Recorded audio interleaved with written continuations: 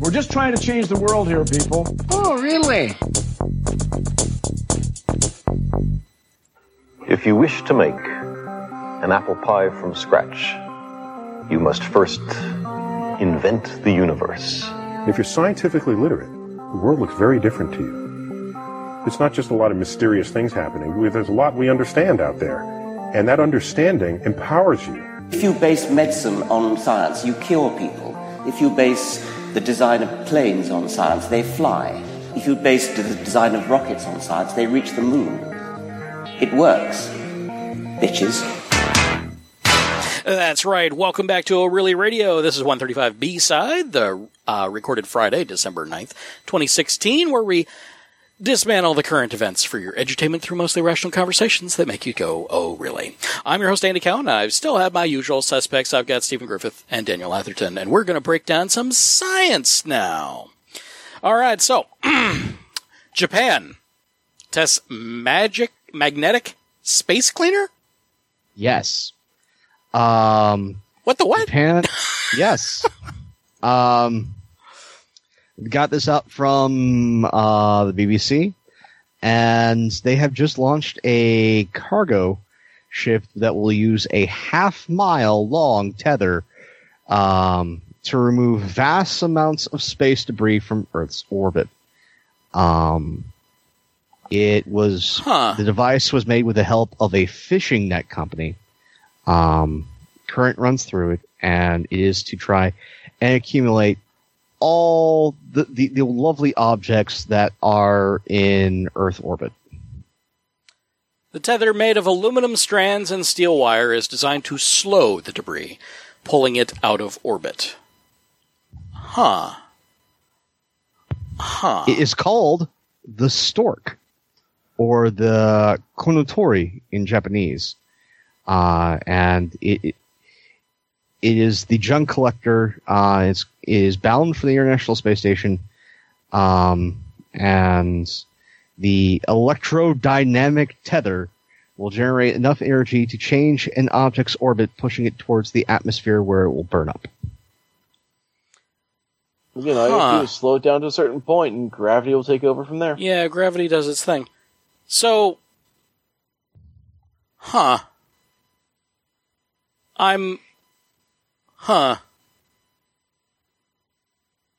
Interesting. So, the net company is 106 years old. They mentioned that several times. Again, if it's old and not busted, might as well use the technology. Yeah. Why haven't we heard about this from Sooner? NASA? No, just from NASA at all. I have no idea. I'm going to go with they've cut the crap out of the budget for NASA. Well, not yet. They're focused on other things. They haven't yet. I mean, but also, they this do is an keep international track. thing. This is not a domestic thing. Okay, so this is also just in test. But when it comes to space, all of the space agencies talk to each other. Yeah. Especially when you're going to be saying, okay, so here's what we're going to do. We're going to make sure that all the debris that is currently in Earth orbit comes down. That's the kind of thing that other nations need to know, because it could come down on them. Now, Most of this, nearly all, maybe all, will burn up. Yeah. Now, one of the things that they say is that the tether is designed primarily for large hunks of space junk. It will not work on the small ones. And that there is significant financial benefits to this technology should it work, which is clearing space for more satellites and lowering the risk of damage. Yeah, I agree entirely. Collisions between satellites and the testing of anti-satellite weapons have made the problem worse. Yeah, there was the movie Gravity took into account a possible scenario where one satellite hits another satellite, breaking it into other pieces, and all of those pieces end up breaking into more pieces as they hit further satellites in this like perfect storm scenario, which is a mathematical model that exists. So the scenario that happened in the movie Gravity is plausible. Just to give the movie a little bit of due. They did check it out. So what we're seeing currently on our screen here is an image of an artist's depiction of all the space debris around Earth, and it is based on the actual tracking of all of it, which we do. We do actively track all of it. So like everything over the size of a golf ball? Yeah, it's pretty intense. It's pretty intense. But people also forget that, when they go EVA and everything else, they're being hit by microparticles and micro objects. And essentially, it's a lot of their spacesuit is, dealing with radiation, dealing with pressure, dealing with everything else. But there's also layers and layers and layers of Kevlar because they are essentially being shot by bullets constantly. Or at least they could. They could be shot constantly. There are some great images of some of the shuttle tiles that that came back, because all those they'd pop off the ceramic tile and examine all of them and make sure that the space frame, the titanium space frame underneath it, was all completely intact and everything. And there were a lot of little micrometeorite depressions. Yeah. Heavy depressions. That was another reason why the shuttle also always flew upside down with its cargo bay towards Earth, so that all of the heat shield also was exposed to things that were coming in. So, fun stuff like that. It's okay. So this is interesting. We will have to keep track of that one, because that's interesting. Japan using very old technology with new materials and getting shit done. Yes. Yeah. So, speaking of Earth science, something that NASA's been doing very well at, and is now going to have its budget nearly completely cut for, mandated, no, stop that. You're not allowed to look at the planet anymore. Arctic and Antarctic sea ice reaches record lows after section the size of India melts. Am I going to need to get out more charts, to show how big India is? Actually, getting a accurate map to relative size to the U.S. of the Indian subcontinent would be lovely. Considering that it's hard. This is hard for people to wrap their heads around. Yeah. Because people don't understand the true size of the Indian subcontinent. It's called the subcontinent for a reason. It's a gigantic landmass. Well, let's see. If you take it and put it somewhere in the Midwest, the left side of India stretches all the way to Oregon. The right side of India, where you have Bangladesh near all that, stretches to Wisconsin and into the Canadian border. The southern tip of India goes into Mexico near Ciudad Obregón. And here's what I found. North section of India goes past Calgary, Canada. Yeah. Because most maps of the U.S. are not quite accurate. We actually inflate our nation. Not as much as we inflate Europe, which is tiny. That's Mercator map. Down with the Mercator map.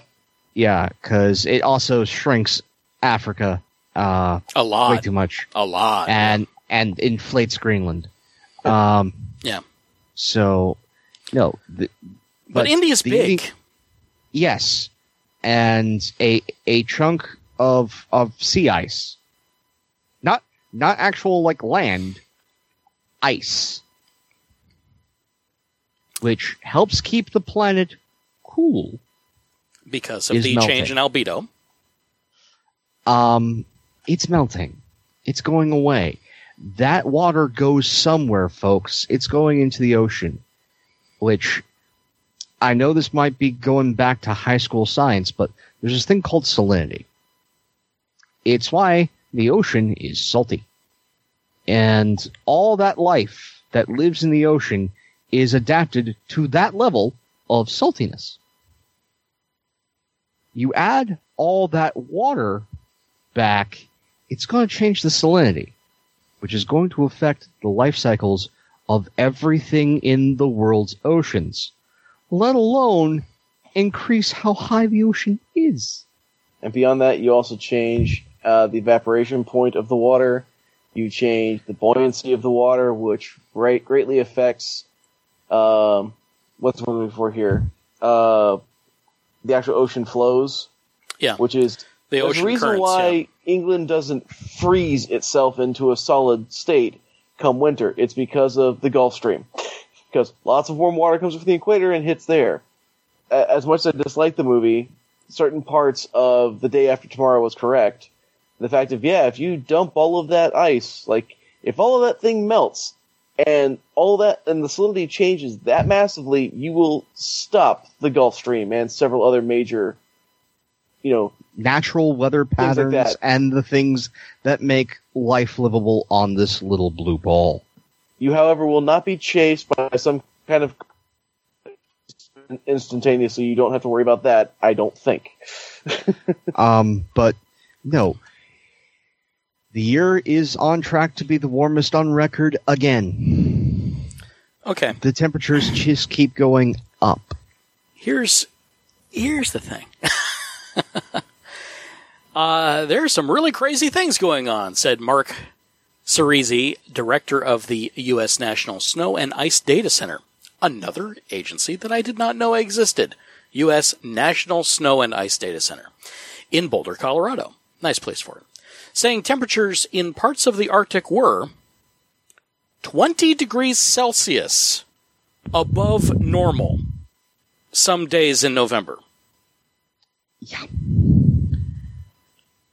20 degrees. That's more than 36 degrees Fahrenheit, which, by the way, let's see. So minus 32 Fahrenheit is the freezing point of water. The Fahrenheit and Celsius scale meet at negative 40. But 0 Celsius is freezing. Yeah. 100 Celsius is boiling. It's based on water, because why not? So, given that we're talking about ice, temperature kind of matters. And Celsius is good enough to do that with. So, in a frozen... Would you be concerned if your freezer suddenly, for some days during November, when you're getting ready for, Thanksgiving and things like that, if suddenly your freezer was 20 degrees warmer, Celsius? Yeah, that would kind of ruin dinner. Also, just as a point of interest to me, most refrigerators and air conditioners in general are, unless they are specifically designed to do it, they're only capable of bringing the temperature down about 30 degrees from ambient outside the box. And that's also about the temperature that it was hotter in the Arctic. Yeah. This is bad, folks. This is bad. Worst news. Catastrophically bad. Worst news. We can't do anything about it anymore. This is the new future. We've already passed the point. I mean, they can go ahead and say, could start uncontrollable global climate change. I would like to see them come up with an answer on how they're going to freeze all that ice again. Well, see, what we have to do is we have to start mining Halley's Comet. Oh, right. We're not going to use the Futurama solution. Halley's Comet's not that big. I mean, it's big enough to give us a world of hurt if it hits us, but it doesn't have that much water. No, it's kinetic energy. That's the problem. Again, the reason why all of our weather is wonky is because of global warming, of climate change. And the it's a thing that complicated Trump system. continues to deny, and the guy that he's picked to head the EPA has denied the entire time that he has been in the private sector. This is cataclysmically bad. This is also a national security problem.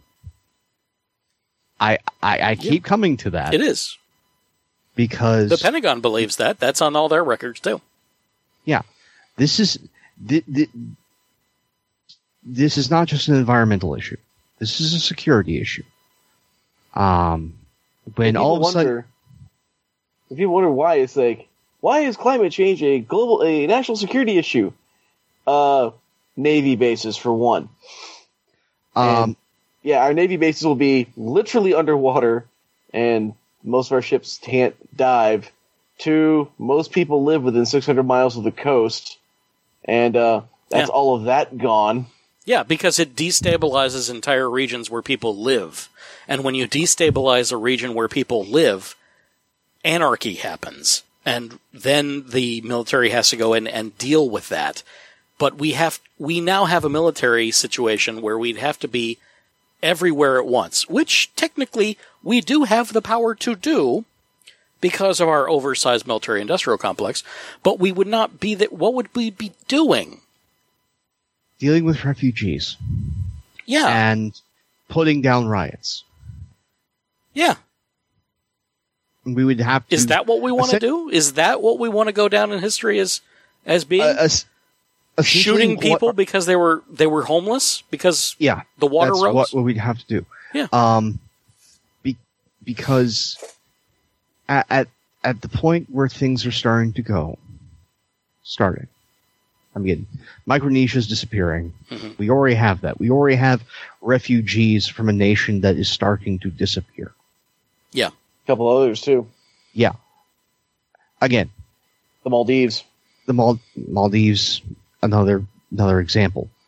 But Venice is ending up underwater. Okay? A cultural heritage site to the world. Yeah, well, we're kind of used to Venice being underwater. Yeah, but not entirely underwater. No, not entirely. That's true. It's to a point where now the streets are flooding on a regular basis. People are having to change their homes.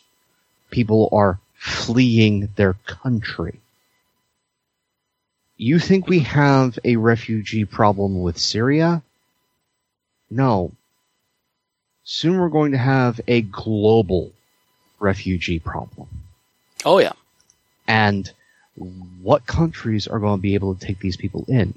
What countries are going to be able to handle that level of displacement? It's not able to, it's willing to. At this point, none of them are willing to even deal with a minor crisis like Syria. And yeah, I said minor. On purpose. Yeah. No, we're going to be looking at more and more people displaced because of a man-made cataclysm. Yeah. Ooh, okay. Well, and on that cheerful note, yeah, I don't think there's anything more that we can say about that. No, nope, that's science. That's science. And if you've enjoyed what we do here and you'd like to help us out, there are 4 ways. You can donate to the show through patreon.com/OReillyRadio and get early access to the full show content. You can also review us on iTunes, which helps gain audience for the show. You can tell someone about us. That always helps. Just word of mouth advertising. It's fantastic. And of course, you can engage with us directly and send us a message on social media or the electronic mail at OReillyRadioPodcast@gmail.com, or if you're the more talkative sort, there's 470-222-6759. It's always ready to take your call or text. Thank you for choosing to waste your valuable time with us this evening. This has been O'Reilly Radio, part of the Random Acts Company. This work is licensed under Creative Commons Attribution 3 United States license, with the exception of the music created by Kevin MacLeod of Incompetech.com, who holds the copyright thereto.